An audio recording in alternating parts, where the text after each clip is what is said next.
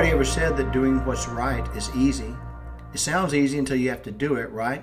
Sometimes you will catch hell from your friends, from outsiders, from observers, naysayers, the general public. Even your family members may give you hell over a decision you've made that is the right thing to do. Stand by your convictions. Going against that is the wrong thing. And also, if you know what is right and you don't do it, that's the wrong way to handle things. And that is something to consider.